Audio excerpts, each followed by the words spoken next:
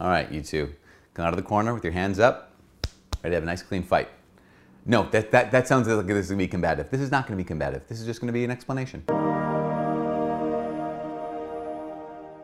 Hi, my name is Father Mike Schmitz, and this is Ascension Presents. So a lot of times when I'm either teaching or when someone encounters a teaching of the Catholic Church, people will ask, well, where's that in the Bible? And that's a great question, but it's the wrong question. I mean, really, ultimately, when it comes down to it, it is the wrong question. Because yes, while Catholics believe that the Bible is the Word of God, it is inerrant, it's infallible, it's reliable, it's all these great things. It's a huge gift from the Lord. We realize that it's not the only way that God has revealed himself. In fact, if you ever want to kind of like dive a little deeper when it comes to like what do Catholics believe about divine revelation or what do Catholics believe about the Bible, read a little document that was published in the 1960s called Dei Verbum. It's in the English is the Dogmatic Constitution on Divine Revelation. And it's really critical because that English title of it, Dogmatic Constitution on Divine Revelation, says a lot. It's not just on the Bible as the Word of God. It recognizes that while the Bible is the Word of God, that God also reveals himself definitively or clearly through at least two other sources. That we have the Bible, huge source of data. This is the Bible, huge source of data, sacred scripture. But God also reveals himself through sacred tradition. And he also reveals his teaching through the magisterium of the church. So magisterium, magistra means teacher, right? So the sacred scripture, sacred tradition, and the teaching office of the church, the magisterium of the church, that's divine revelation. That's what we believe, and that's one of the things that's been believed from the beginning because it's been necessary. I mean, this is so incredibly clear that it's absolutely necessary, not just theologically, but also just logically. And then what do I mean? Okay, here's what I mean. The Christians, why do I believe that they absolutely need sacred scripture, sacred tradition, and the magisterium? Well, because that's what's been necessary for the entire history of Christianity. I mean, so question, where's that in the Bible? Some people will typically use that question when it comes to purgatory. That's just kind of a common one. Where's the word purgatory in the Bible? And you would look through the whole Bible and you'd not find the word purgatory. At which point I typically respond, that's true. Where's the word Trinity? Because if you want to talk about a distinctly Christian doctrine that unites all Christians, you're talking about the Trinity.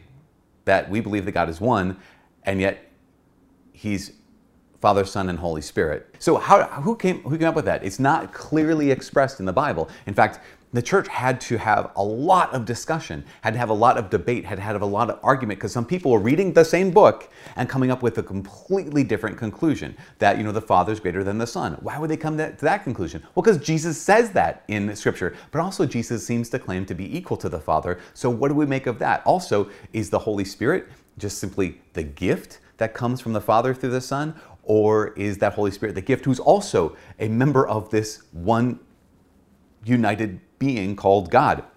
That's a huge question, and it's not clearly expressed in the Bible. That's why so many people have, throughout history, have come to different conclusions on this. So we have sacred scripture, and we absolutely needed sacred tradition, and then the magisterium, the teaching office of the church. I mean, this is so clear. Why would we continue? And we continue to need this, right? We continue to need the teaching office of the church because there are questions that you and I experience on a daily basis or in our lives that the Bible never even imagined were going to be asked.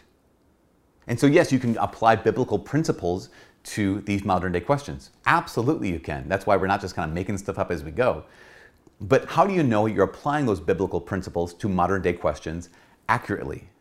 We can keep testing back to the Bible, or you can rely upon sacred scripture, sacred tradition, and the teaching office of the church, which has absolutely been necessary. Again, absolutely necessary. When it comes down to it, maybe I've said this before, when it comes down to it, there is no Christian who doesn't also believe in the teaching office of the church. There is no Christian when I say the church, I mean the Catholic Church. There's no Christian who doesn't believe, hasn't put their faith in the magisterium, the teaching office of the church. There is no Christian who doesn't put their faith in the sacred tradition of the Catholic Church. How do I mean this?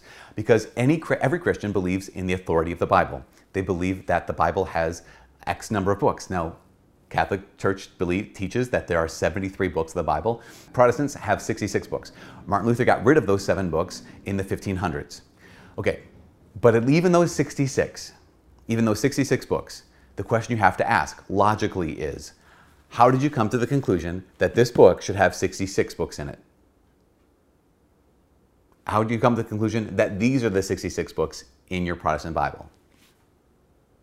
The answer, ultimately, it comes down to, well, A, they believe in the authority of Martin Luther to remove those 7. But B, in the year 250 the Council of Rome, 315 Council of Rome, in the year 398 the Council of Carthage, and in the 1500s in the Council of Trent, the Catholic Church definitively said, these are the 73 books of the Bible. So what happened was the sacred tradition, or the magisterium of the church, said these 73 books are the scripture, are the sacred scripture. So every Christian who believes in the Bible actually believes in the magisterium of the Catholic Church. They actually believe that the magisterium has the authority to definitively, infallibly teach this, because they could have got this wrong. I mean, the reality is you could have got the books of the Bible incorrectly. If I don't believe they got it incorrect or got it wrong, that means I must be trusting in the authority of the magisterium and the sacred tradition. I don't know if that makes any sense, but it makes sense to me. It's a logical kind of a thing. Because even think about the illogic. Okay, so in the 1500s, Martin Luther had one of his two rallying cries of the Protestant Reformation. Again, this is like not meant to be a Catholic Protestant kind of a thing, as much as it is to explain like our background, explain our perspective as Catholics on what God has revealed. He's revealed himself in sacred scripture, sacred tradition, and the magisterium. Okay, so in the 1500s, Martin Luther had 2 rallying cries of the Protestant Reformation. One was sola fide, faith alone. We can talk about that later.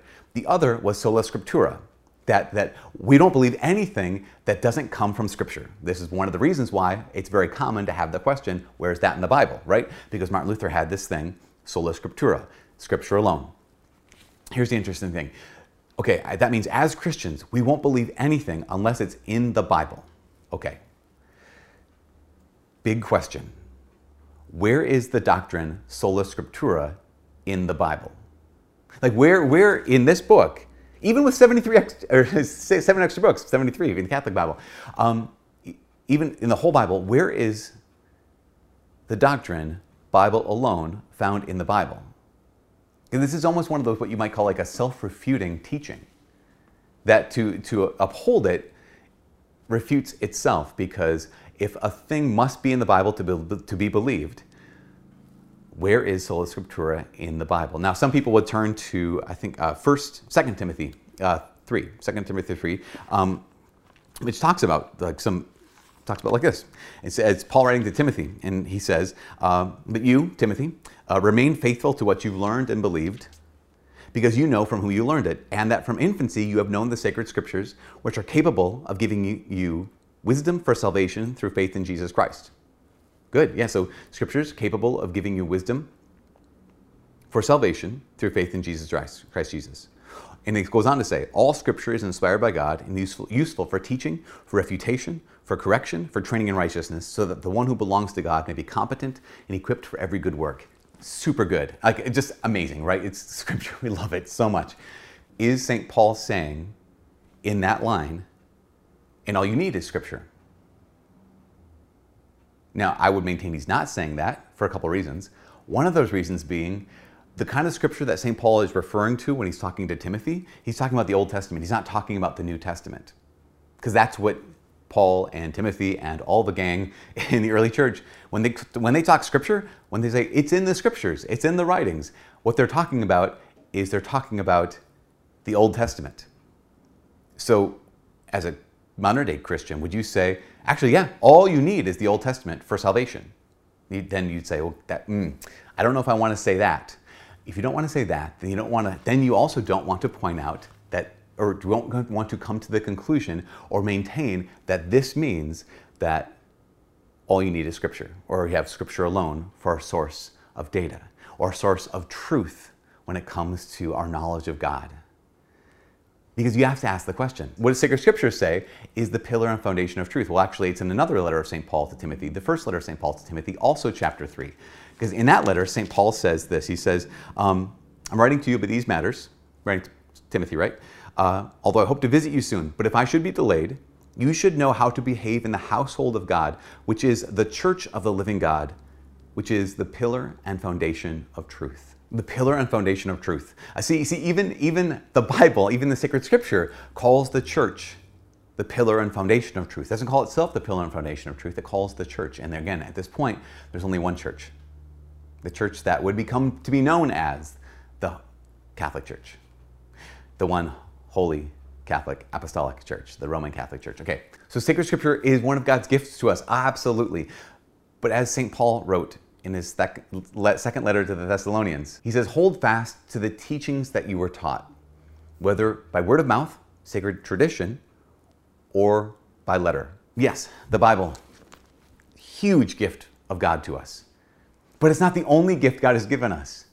He wants us to know him, and he wants us to know him clearly, and he wants you to know him clearly. That's one of the reasons why he gave us the gift of sacred scripture, but it's also the reason why he gave us the gift of sacred tradition, and it's also why he gave us the gift of the magisterium, the teaching office of the church. So here's the question: why not just be grateful for all of the gifts? And to be able to say, okay, if that's not clearly, always something clearly expressed in the Bible, what has tradition taught about it? What has the teaching office of the church taught about it? Because these are all God's gifts to the world so that we can come to have knowledge of him and fall more and more in love with him and follow him better. That's it. For all of us here at Ascension Presents, my name is Father Mike. God bless.